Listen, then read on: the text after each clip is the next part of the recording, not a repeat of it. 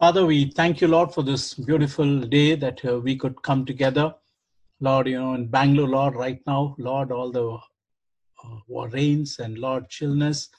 But you have brought us, Lord, into your presence for the warmth of your word.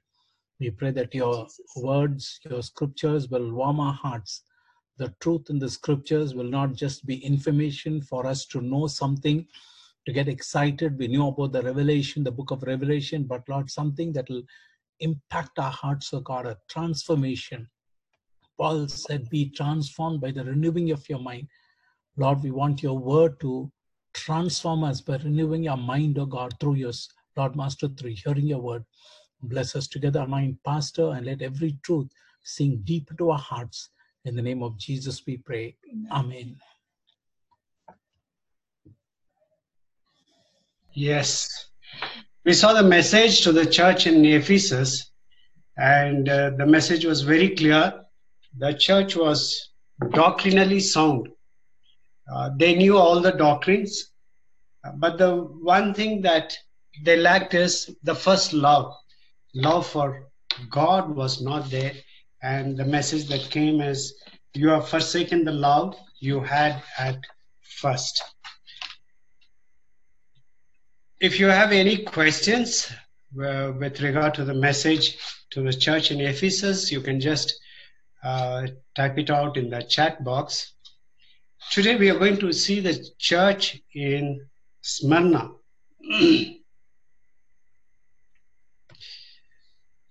It's not moving. The church in Smyrna,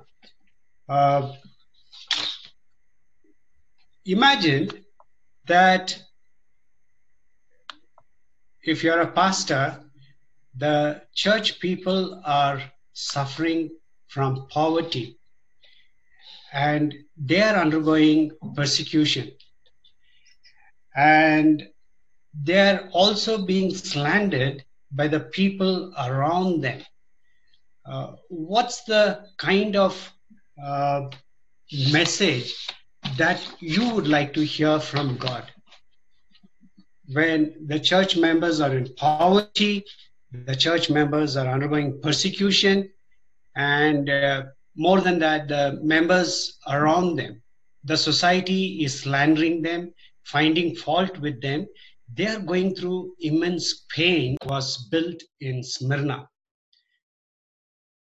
So this is a city that was so loyal to Rome. And there was also a magnificent temple in honor of Emperor Tiberius. So there was a temple. So this loyalty of the citizens of Smyrna to Rome was unquestionable. No one doubted about it. They were so loyal.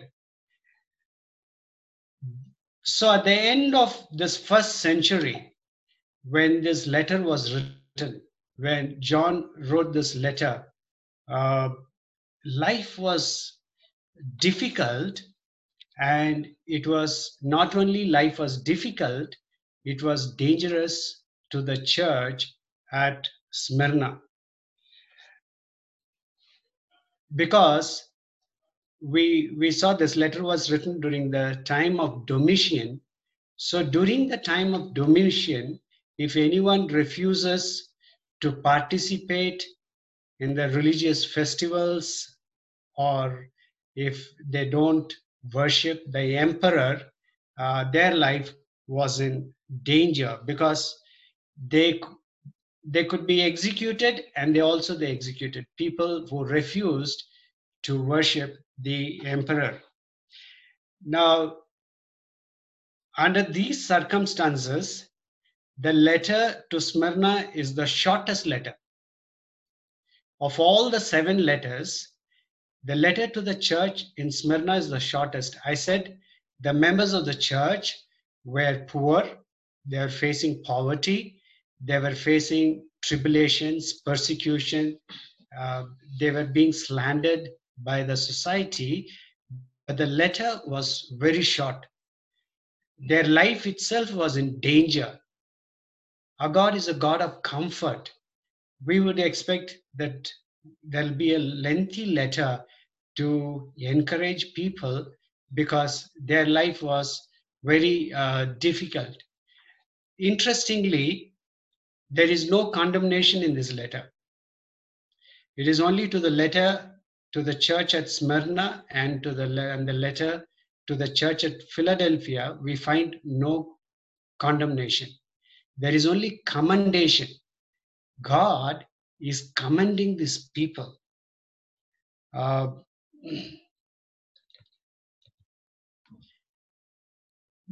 He's appreciating them. He's telling them, you're doing great. He's telling them, I'm impressed by your faith. I'm so glad to see in the midst of such difficult situation, you have not left your faith. So there is only commendation. So the first verse that comes to us is from chapter 2, verse 8. These are the words of him who is the first and the last, who died and came to life again.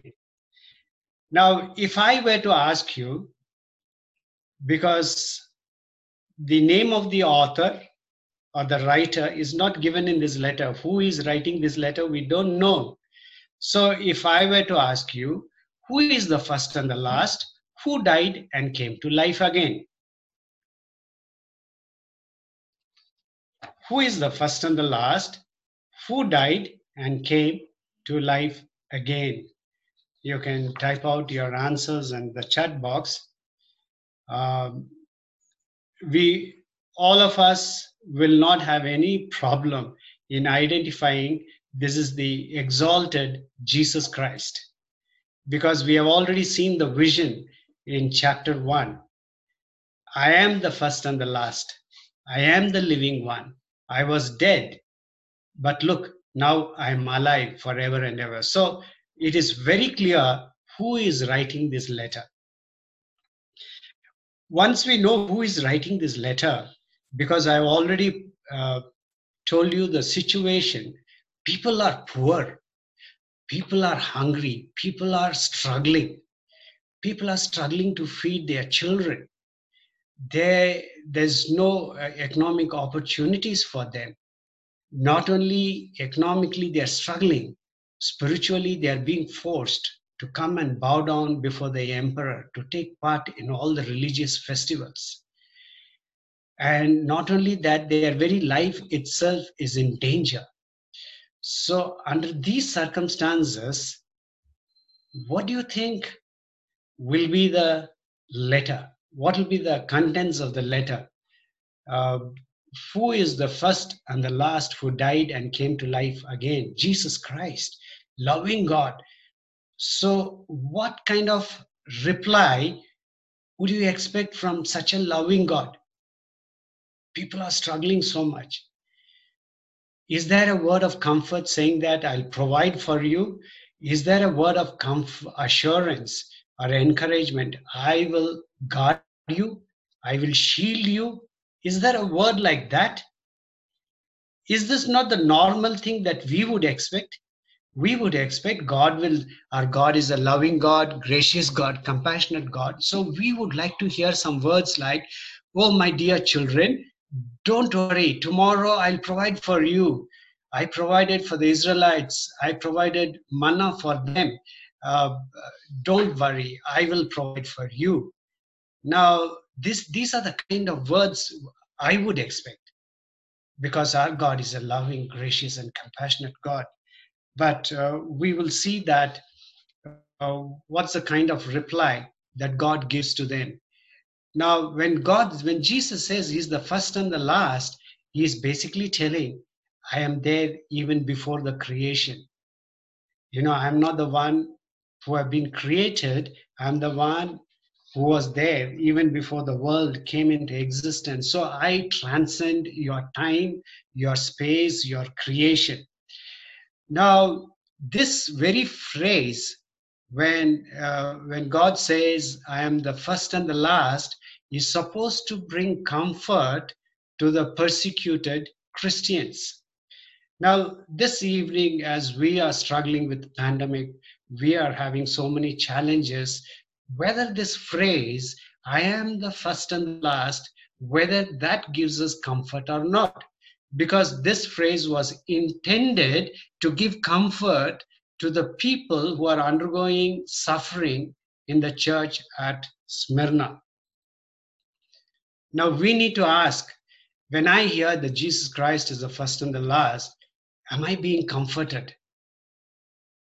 Do I have that strength? I need to go through my struggles, my problems, my difficulties. In the midst, if I'm sick, in the midst of my sickness, whether this phrase, I am the first and the last who died and came to life again, whether this gives me comfort, encouragement, or not, we need to think about that. Now we go to the next verse. It says, I know your afflictions and your poverty. Interesting. God says, I know your afflictions and poverty. Any child, if the father says, I know your afflictions and your poverty, the child will expect, of course, you know the afflictions and your poverty. What are you doing about it? Don't you think you should release me from these afflictions and your poverty? Those are our normal human questions. But God says, I know your afflictions and your poverty. You are poor, yet you are rich. How you are rich? I know about the slander of those who say they are Jews and are not, but are a synagogue of Satan. Now, what is meant by a synagogue of Satan? What is meant by a synagogue of Satan? As we go through this verse, we will get the answer to that question, what is meant by a synagogue of Satan? Meanwhile, what comes to your mind when Jesus says people who are slandering you are a synagogue of Satan? Now, this vision tells us that God knows every detail, everything that happens in every home he knows. He knows their afflictions and their poverty, because he knows there is no food, because he knows people are struggling. So and he also knows they're suffering because of persecution, and they are being persecuted only because of their faith, not because they are criminals. They're being persecuted just for the sake of their faith. So why do people in Smyrna have to face such kind of hostility? There are at least three reasons why they were facing this difficult situation. Now, initially itself, I said there was a temple in honor of the emperor. So the city was a leading center for the cult of emperor worship. It was leading center. Now, the citizens were good citizens because they were obeying all the civil laws of the emperor. They were paying their tax on time, they were following all the road rules, and whatever was required of them, they were following it. It is not that they were bad citizens or they were criminals. No, they were law abiding citizens. But the problem is, though they refused to take part in ceremonies connected with emperor worship, they said, we can't be part of this. So this was one of the reasons why they were suffering from poverty. Though they willingly submitted to the emperor's civil authority, they refused to take part in ceremonies connected with emperor worship. Now, what is the second reason?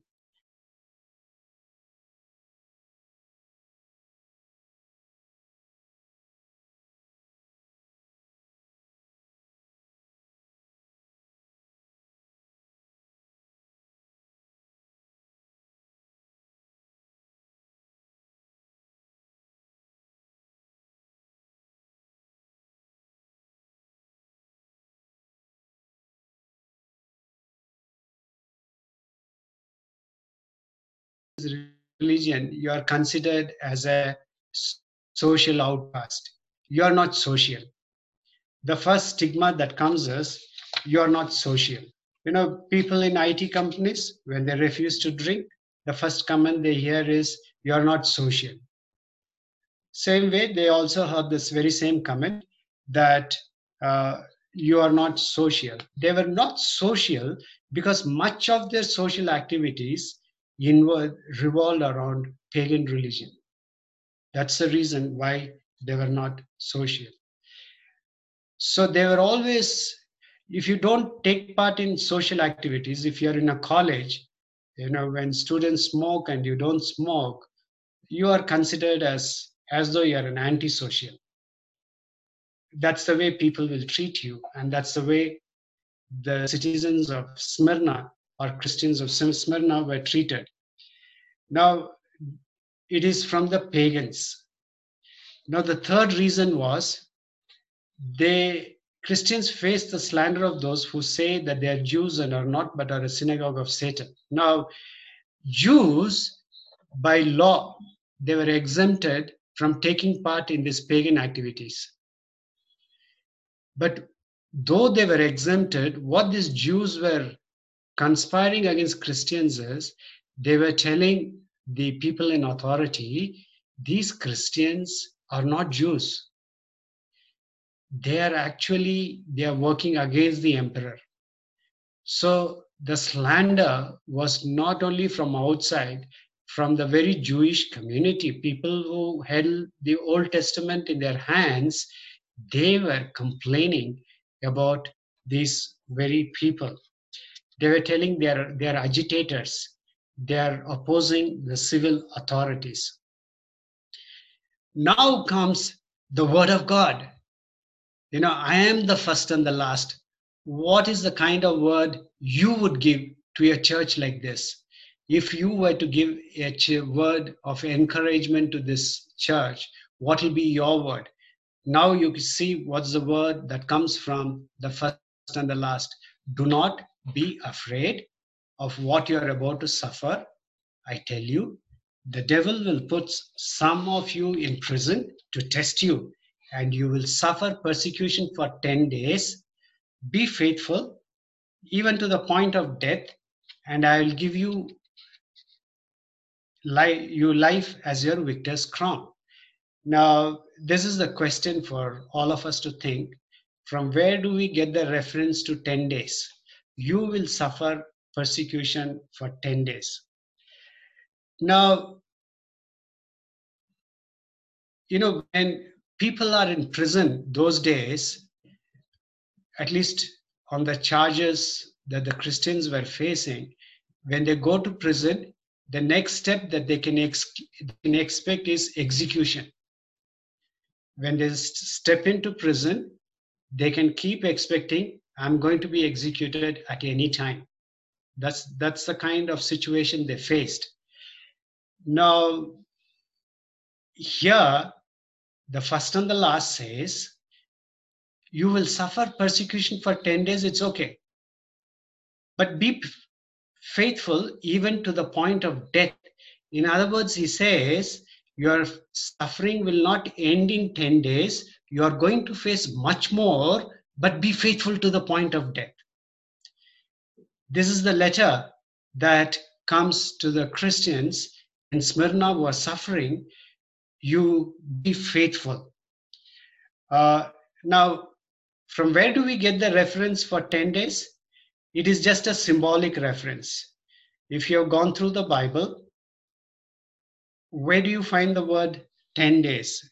If you have come to the book of Daniel, do you remember in Daniel, there is a reference to 10 days. Probably this is a reference taken from the book of Daniel. Daniel will tell, please test your servants for 10 days. When they were being served food from king's table, Daniel and his 3 friends will say, please test your servants for 10 days. Give us nothing but vegetables to eat and water to drink. But that test did not last only for 10 days. Daniel and his friends faced much serious tests after that. This was only a beginning. So even in people in Smyrna, God is telling them you're only going to face problem for 10 days, means something more is yet to come. Something more serious is yet to come. This is the answer from the first and the last. So Christ is telling them, be faithful, faithful to the extent of giving up your life. For all of us, if something is most precious, that will be our life, our individual life. Because I have seen when I was in a boat accident, there were families along with me in that boat. When the boat was about to capsize, the first things the husbands did was jump into the water. Okay, by God, I didn't know swimming. I couldn't have jumped, but of course my wife was not there. I was alone on an official trip. But I saw the tendency, whenever somebody's life is at risk, the first human reaction is to save yourself. So life is more precious. And God is telling the people in Smyrna, you be faithful till the end. Now, God is forewarning them prophetically also. It is not only you are going to face persecution, in the days to come, you will face much more persecution. And this is a letter people in Smyrna would have read. If you're a Bible college student, you would have definitely heard this name, Polycarp. Polycarp was a bishop of Smyrna. Now, history says that Polycarp was appointed as bishop of Smyrna by the apostle John. John himself appointed Polycarp as bishop of Smyrna. So in Smyrna, what we read now, that persecution only increased, it never decreased. So when they arrested Smyrna, when they arrested Polycarp on charges of not being loyal to the emperor, they saw this old man, and the people in authority felt very sad for him. He was 86 years old. And his face was radiant. They say he looked like a saint. And the people were pleading with him, what do you lose? You just say that you renounce Christ and you just accept the emperor. You will not be put into any trouble. They plead with him. They say, we don't want to put you through this agony. You know what Polycarp replied? 86 years have I served him, and he never did me no wrong, no any harm. How then can I blaspheme my king and my savior who saved me? This was his answer. And then the punishment for Polycarp was that he will be set on fire. So the procedure those days was, they will nail him to a plank so that when they put him in the fire, he will not run out from the fire. So Polycarp will tell them, don't worry, I'm not going to run out of fire. You don't have to nail me. You just do what you want to do. And this is the reply he gave to those people. You threaten me with the fire that burns for a time and is quickly quenched. For you do not know the fire which awaits the wicked in the judgment to come, and an everlasting punishment. Why are you waiting? Come, do what you will. Can you imagine a reply like this? This reply has come because Polycarp has read the letter that John wrote to the church in Smyrna. Not only Polycarp has read this letter, he has pondered over it, and he was ready to face the situation. Now, where I said that this is a letter from the first and the last, and he is writing an encouraging letter. The risen Savior is writing an encouraging letter to the people in Smyrna. Now, our way of solving problem is poverty. You give him more money, more. There's no. I'm not saying we should not help, but give him, somehow rescue him, take him to a different place, protect him. That is human attitude. But here Christ is telling us something else. Christ is telling that I am the first and the last. I died, but now I'm alive. I am the living one. Now, if we can grasp this truth, I am the first and the last. I died, but now I'm alive. If we can just grasp this truth, and if this Christ becomes precious than anything else, then probably we'll be able to follow the footpath of Polycarp. We'll be able to stand faithful. If anything else in this world becomes more attractive than Christ, we will fail in this faith walk. Anything else, that includes my life. If my life becomes more precious than Christ, I will not be able to be faithful till the end. And Christ says, no, please know that I am the first and the last. I died once, but now I am alive. When we say, I am the living one, that should give us hope.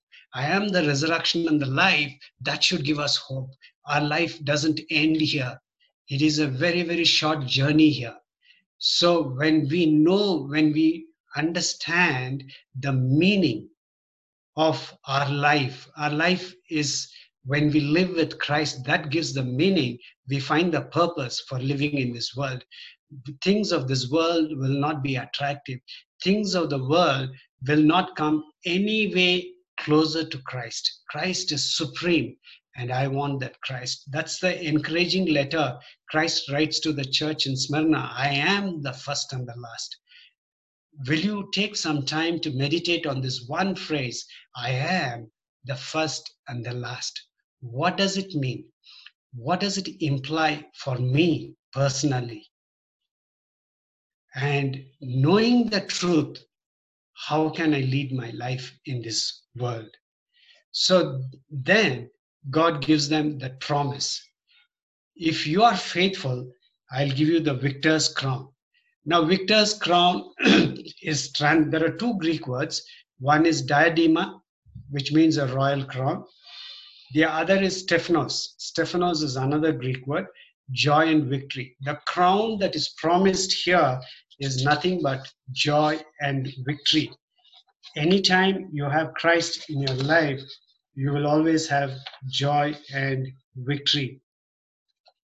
So be faithful even to the point of death, and I will give you life as your victor's crown. Now, in verse 11, this crown of life appears even in James 1:12. You can just make a note of it. In 1:12, you have the crown of life. Now, in Revelation 2:11, it says, that's the last verse in this letter, whoever has ears, let him hear what the Spirit says to the churches. The one who is victorious will not be hurt at all by the second death. What do you understand by the word second death? What is the second death? When do we die? When do we face the second death?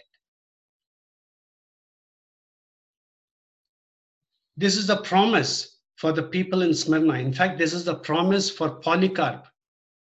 Polycarp knew, I'm going to face this death. I will not die for the second time. So what is that second death? Because second death cannot hurt us at all. When we take our last breath on this earth, that is our first death. And the unrepentant sinners will have to face the second death. Those who are in Christ will not face the second death. So I'll quickly give you a few references where you find the phrase the second death. Revelation 26 says, Blessed and holy are those who share in the first resurrection. The second death has no power over them. Are we even contemplating about the second death? Second death has no power over them. We are struggling with our first death. Faced with life and death situation, we are more concerned about the first death. We should be concerned, life is precious. But are we aware that there is a second death? So for those of us who are in Christ Jesus, second death has no power over us. Revelation 20:14 says, then death and Hades were thrown into the lake of fire. The lake of fire is the second death. You have in Revelation 21:8, do not be afraid of those who kill the body. Revelation 21:8, but the cowardly, the unbelieving, the vile, the murderers, the sexually immoral, those who practice magic arts, the idolaters and all liars, they will be consigned to the fiery lake of burning sulfur. This is the second death. Now, Jesus Christ also, you can just make a note of the reference. Jesus Christ also said in Matthew 10:28, do not be afraid of those who kill the body, but cannot kill the soul. Rather be afraid of the one who can destroy both soul and body in hell. That is more serious than the first death. A death of soul and body in hell is more serious and more horrible than our first death. In Luke 12:4-5, it says, I tell you, my friends, do not be afraid of those who kill the body and after that can do no more. But I'll show you whom you should fear. Fear him who, after your body has been killed, has authority to throw you into hell. Yes, I tell you, fear him. This is a church where people were undergoing poverty, persecution, slandering by their neighbors, by the society, and God, Christ, is aware of all their pain, persecution, problems, but Christ is telling them, I am the first and the last. I am the first and the last. This phrase, I am the first and the last, should give us courage, should give us hope. This phrase, I am the first and the last, should make us run after the first and the last. Not after anything else. We will run after Christ, who is the first and the last. And this is the letter to Smyrna, the shortest letter. No condemnation, only commendation. Now we move to the next letter, because in the map, after Ephesus comes Smyrna, then comes Pergamum. So the messenger will go to Ephesus first, Smyrna second, and to Pergamum third. Now, Pergamum was a famous and prosperous city, no doubt about it. And it was the capital of the Roman province of Asia. So it was an important place as far as politics is concerned. Now, educated people lived in this place because they had a huge library, 2 lakhs handwritten volumes.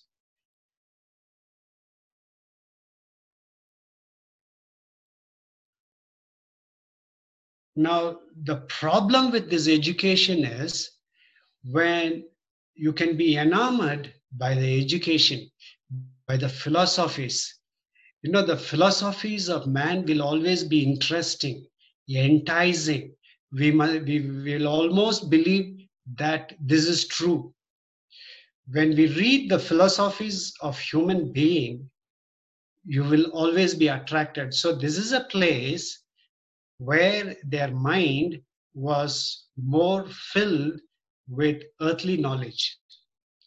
Earthly knowledge always draws you out of, will keep God out of your life. If you are smart, intelligent, and if there is no reference to God, you tend to behave like God. Meaning to our life comes only from something which lies outside this world. Nothing can give meaning to our life within the existing system. It is only when a light comes from outside we will be able to find the meaning and purpose for our life. You just shut that door. You shut the door of light that comes from outside. You try to find meaning within the world. You will end up writing more books. You will end up coming with new philosophies. You will think you are smart, but then you have to face the second death also. This place was so well known for its education. The very word parchment comes from this place, Pergamum. The history says probably they discovered the material for the parchment material. That's the writing material. That's how we have got the word parchment from the city. This is a strongly a pagan city.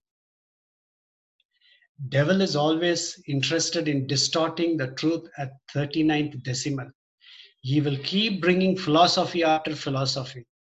So this was a strongly a pagan city.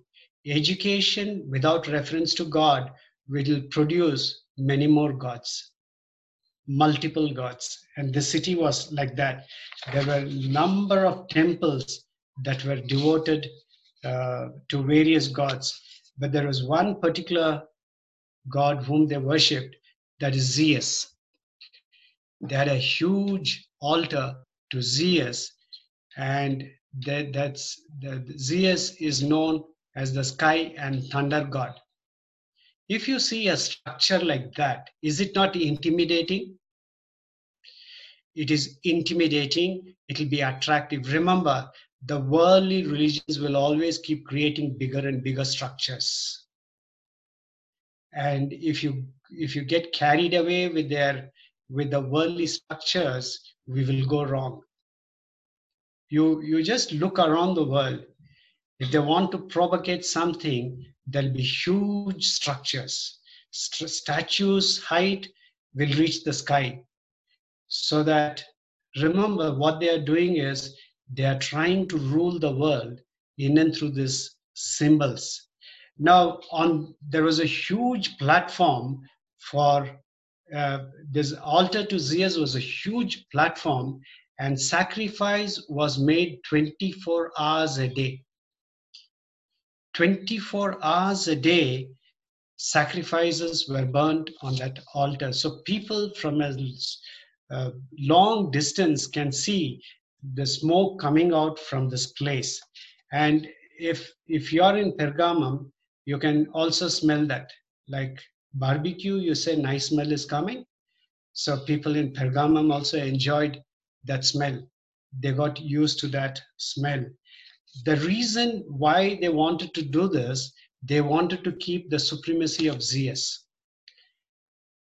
So he is the superior god, so they wanted to keep the supremacy of this. Now, this is a highly educated place, so you will find a lot of intelligent people. Now, where do you find this insignia? Have you seen this insignia? Have you seen this symbol anywhere? So this, yes, somebody said something. Can I hear that? Medical, correct. You are correct. And beyond that, do we know something more than that? It's Moses. Moses is lifted up the rod, right? Oh my goodness, yes. the here is basically, this comes from Asclepius, the god of healing. Asclepius, the god of healing. Now, this is the way the god Asclepius holding that symbol. In the medical world, they use the word caduceus to denote the symbol. We don't have to worry about that. Now, in the temples, they had something known as sanatorium, or we can call as something known as hospitals. The hospitals were attached to the temples. Sick people will come and they will stay there, and the faith is the snake will come and touch them and they'll heal them. As I was thinking about this, I feel there may be testimonies, because otherwise you cannot have sick people going all the way to that place and lying there. There may be some testimonies saying that, yes, I had this sickness, the snake came and touched, and I was healed. So this is the kind of place in which Christians were living. Remember, in this world, you will always get solutions from different places for your problems, for your difficulties. Be careful not to run everywhere just for the sake of a solution. Listen to me, listen to this once again. In this world, people will always offer solutions for all your sickness, for all your problems. If you go here, they'll heal you. If you go there, they will give you a word. You come and do your magic, your problem will go. You do this, your problem will be solved. But don't run after that. Whether it's true, it may be true. It may be true in this temple also. The snake must have come and touched people and they got healed. It may be true, but it is not the truth. The truth is, I am the word, I am the word, I am the way and the life and the truth. We should always focus on that. So this is what was happening. And John is particularly using this particular symbol, and he's calling it that ancient serpent called the devil.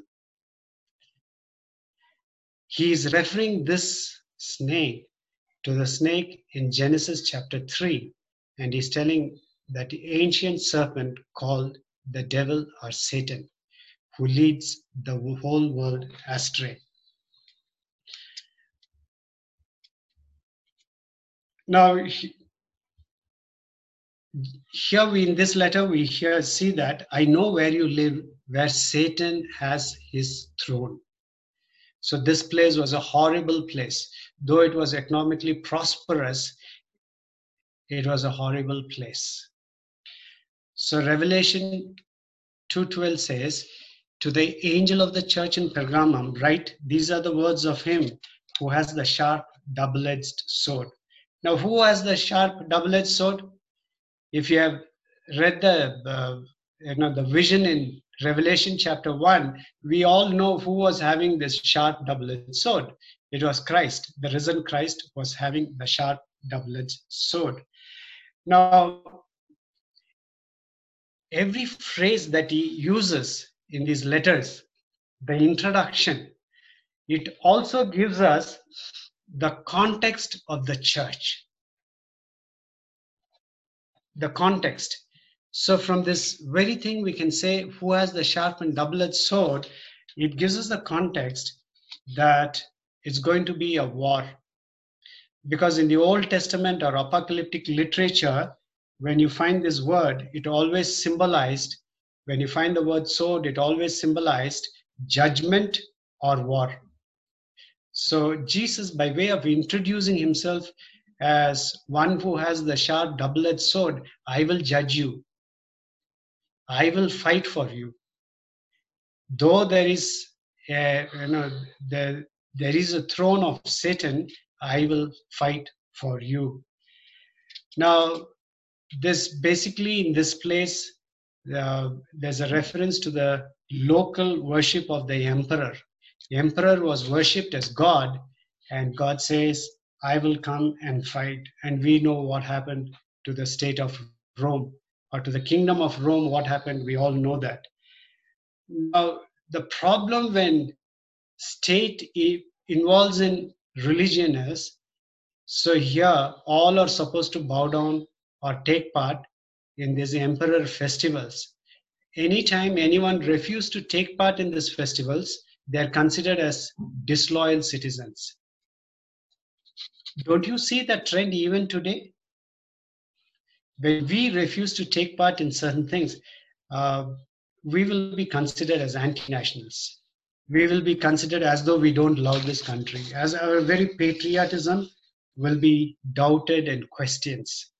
And these people were asked to eat the meat that was offered there, and they said no, and it was not easy for Christians to live in that country. They had a lot of problems. And in the midst of all this, there was one Antipas who was killed. I know where you live, where Satan has his throne. So Satan has throne is basically the emperor worship. Yet you remain true to my name. You did not renounce your faith in me, not even in the days of Antipas, faithful witness, was put to death in your city where Satan lives. Now, history says Antipas was probably a church leader, and he was put to death. You know, if you want to destroy an organization, you don't run after the followers, you run after the leaders. If you can kill the leaders, then that organization will just disintegrate. So same way, these people also killed Antipas, who was considered to be the leader of the church. They put him to death. And it is shocking to read, he was roasted to death. People would have watched that. Despite Christians would have watched, his church members would have watched. Despite that, they did not give up their faith. That's what Christ is commending them. Yet you remain true to my name. You did not renounce your faith in me, not even in the days of Antipas. Means now Antipas was roasted, next it will be my turn. In the midst of that, they did not renounce their faith, so Christ is commending them. So we come to 14 and 15. Nevertheless, although you did not renounce this faith, I have a few things against you. These are some among you who hold to the teaching of Balaam, who taught Balak to entice the Israelites to sin, so that they ate food sacrificed to idols and committed sexual immorality. Likewise, you also have those who hold to the teaching of Nicolaitans. Now, I told last time when we came across the phrase Nicolaitans, I'll be explaining to you today. So today we'll see how we can understand the word Nicolaitans. Balaam, we all know the story of Balaam. How he seduced the Israelites into sexual immorality with Moabite women. And he, in the process, they also ate the sacrificial meal and bowed before their gods. Now, Balaam was a very famous ancient figure who not only figures in the Bible, also in the other texts. So Balaam knew if you can somehow make these people compromise their ethics, then their God will leave them. So their ethics, if you just attract them towards sexual immorality, God will leave them and they will be punished and they will be defeated. That was because Israelites were never defeated till such time. They knew how they had victory after victory. Not they had greater weapons, but God was with them. Now he's linking Balaam to Nicolaitans. Likewise, in the same way, you also have those who hold to the teaching of the Nicolaitans. Now, from Balaam, we can study that these Nicolaitans were talking about loose moral teaching. Now, from where do we get this word Nicolaitans? Probably it is from Acts 6:5. There were 7 deacons, and one was known as Nicholas. And it is not sure whether Nicholas preached a very liberal kind of preaching or whether his followers perverted his teaching. We don't know. So we need to be careful about our understanding, our teaching. Teaching the word of God is the greatest thing. I know to follow the word of God rightly should be the motive of every Christian. Not what is attractive, what is easy, but what the Bible says. Because all of us can go wrong. Our mind, if it is not well checked, we will also fall into the wrong teaching. So the Nicolaitans also somewhere they propagated it's okay, you can go and take part in those pagan teachings, you can go and take part in those religious festivals, you can eat, you can lead a loose moral life. That's what we find in the church in Pergamum. When we come across the word sexual immorality, we should not always think that it is a physical act that's referring to. It is just when we leave God. God says, I have betrothed myself to you. So whenever we are not faithful to God, it's considered as immorality. So we should not take it strictly as like that, but it could also mean that.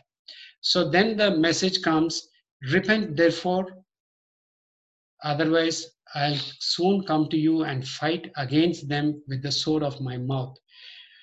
Now here, Christ is going to fight against the people in the church who have departed or who are holding on to loose moral values, which is very fearful.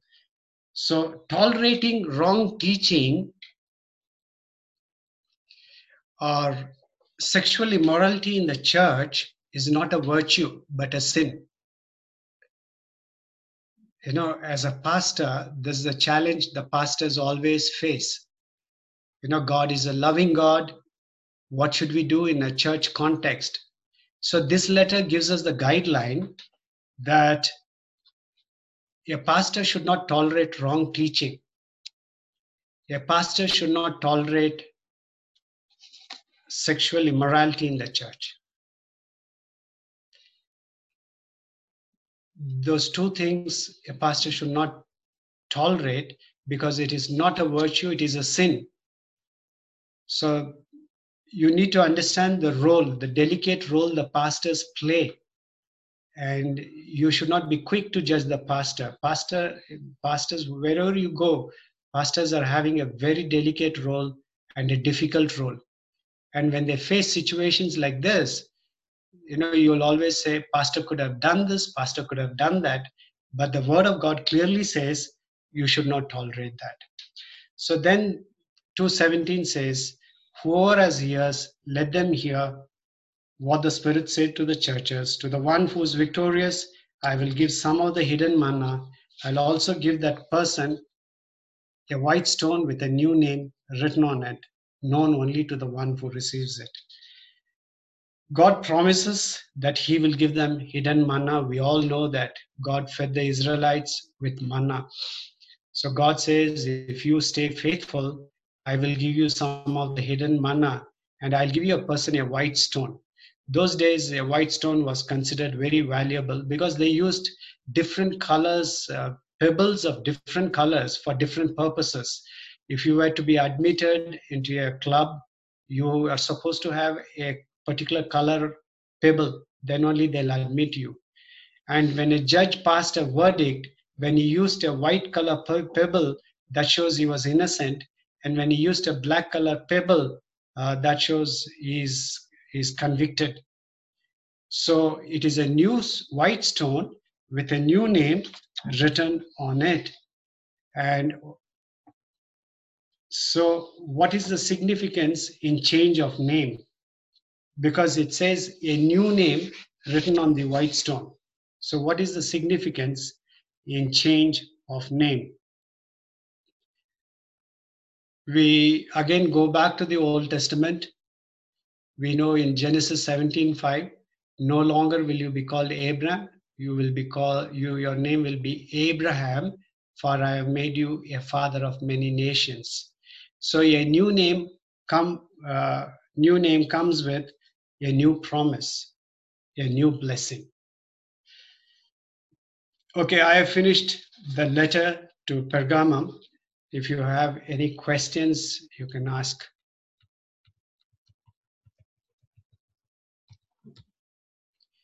Any questions you have? Can someone, Pastor, can you just read the questions if there are any questions?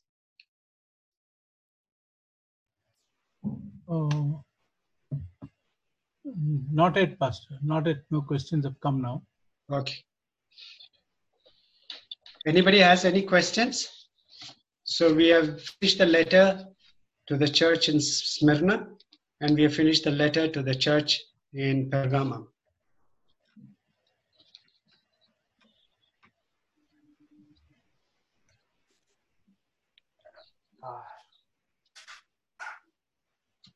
Would it be okay to say that the promises that were given to the people in Smyrna, that we can also apply it to ourselves? Or was it very specific only for them, only for that period of time? Or would it be okay to generalize and say that it's still valid for us in this present age? I am the first and the last. It remains the same. And when our love for the first and the last is more than our love for the worldly things, that promise holds good for us. So the promises are always there. That the crown, it is not only to those people who lived at that particular time. Was it not given to Polycarp? Polycarp was not living, he was living at that time, but when he was martyred, that was somewhere around AD 165 or so. So he knew that crown of life, that crown will be given to him also, and he will not be hurt by the second death. So today, if I remain faithful to the first and the last, I will not be hurt by the second death. And that promise is applicable to everyone. Pastor, there's a question asking more on Nicolaitans, please. Nicolaitans, as I said, that it comes from those 7 deacons, one of whom was known as Nicholas. So he probably, we are not very sure whether he distorted the teaching or somebody else. Nicholas from Antioch, it says in Acts 6:5. But what we can make out is, after Balaam, we have the word likewise. So it has got to do something to do with eating of food in the temples, and also it's connected with love for money. Balaam was greedy for money, so love for money and some kind of a loose moral behavior, because the teachings themselves are not enumerated in the Bible, but we can safely deduce that it was something similar to the teaching of Balaam or the life of Balaam.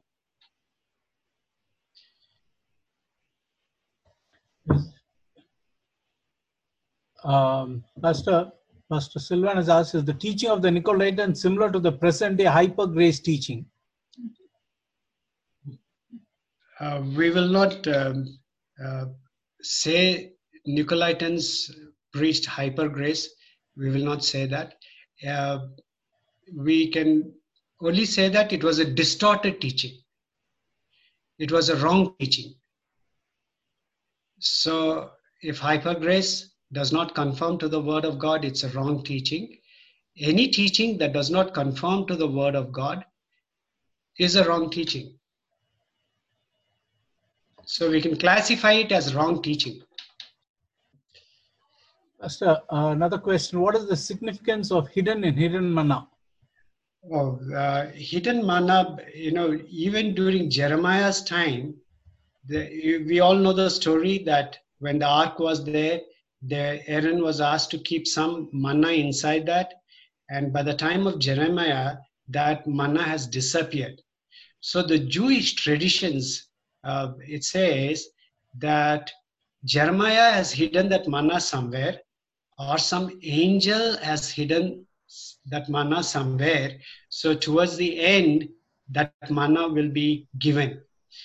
Now, for we Christians, the hidden manna refers to the spiritual blessings that we have in Christ.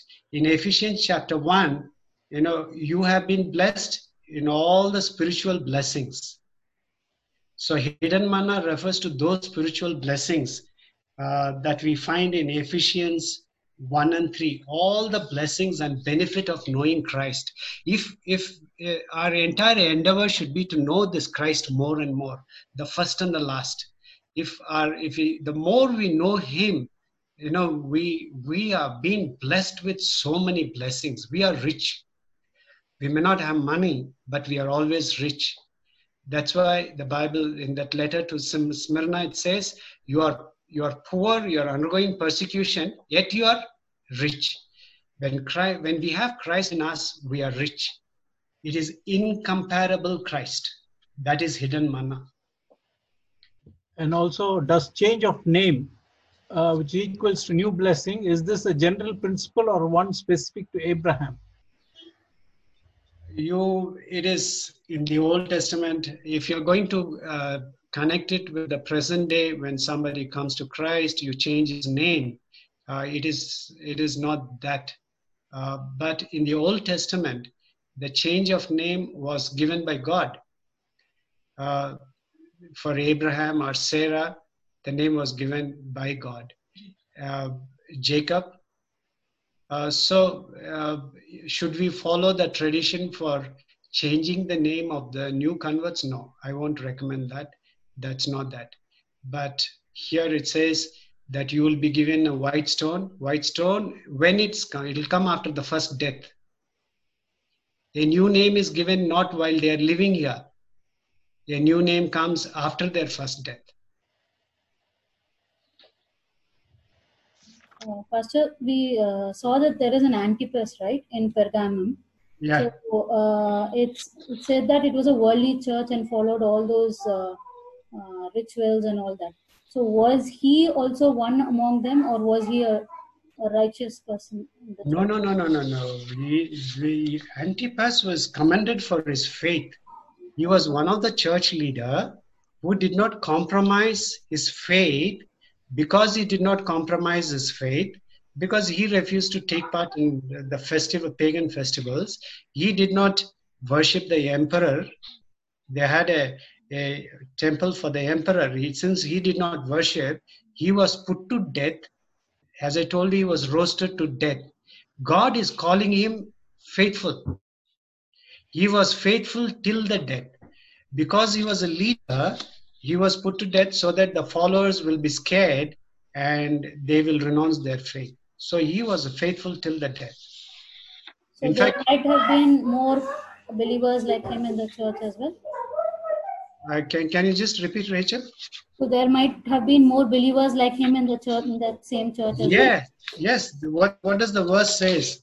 The verse clearly says, you did not renounce your faith in me. Those are the believers. Not even in the days of Antipas. So there is a commendation for the believers in Pergamum that they did not give up their faith. The believers did not get scared. Yeah. Okay, next will be my turn, but I would still hold on to my faith. Okay.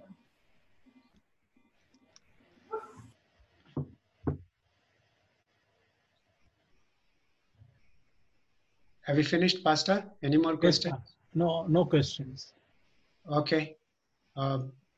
You keep reading, pondering over this. We can learn so much from these letters. I just want to make this announcement about this Saturday. This Saturday, not next Saturday, this Saturday. After Thursday, Friday, Saturday. August 8th at 7:30 p.m. Daniel in the Lion's Den and Inspiration to Christians. All those who are interested, your friends, young people who would like to be part of this, you can invite them. It will be the same link and the same password that you have used today. You will have the same thing. So same link, same password, same ID. See you all on August 8th, Saturday, 7:30 p.m. Continue to pray for me as I prepare this talk. Shall we all say this as our closing prayer? Grace and peace to you from Him who is, and who was, and who is to come, and from the seven spirits before His throne, and from Jesus Christ, who is the faithful witness, the firstborn from the dead, and the ruler of the kings of the earth. To Him who loves us and has freed us from our sins by His blood, and has made us to be a kingdom and priests to serve Him, His God and Father. To Him be glory and power forever and ever. Amen. Thank you all for joining. Have a blessed week. See you all on Saturday. If you have any questions, you can always send it to me.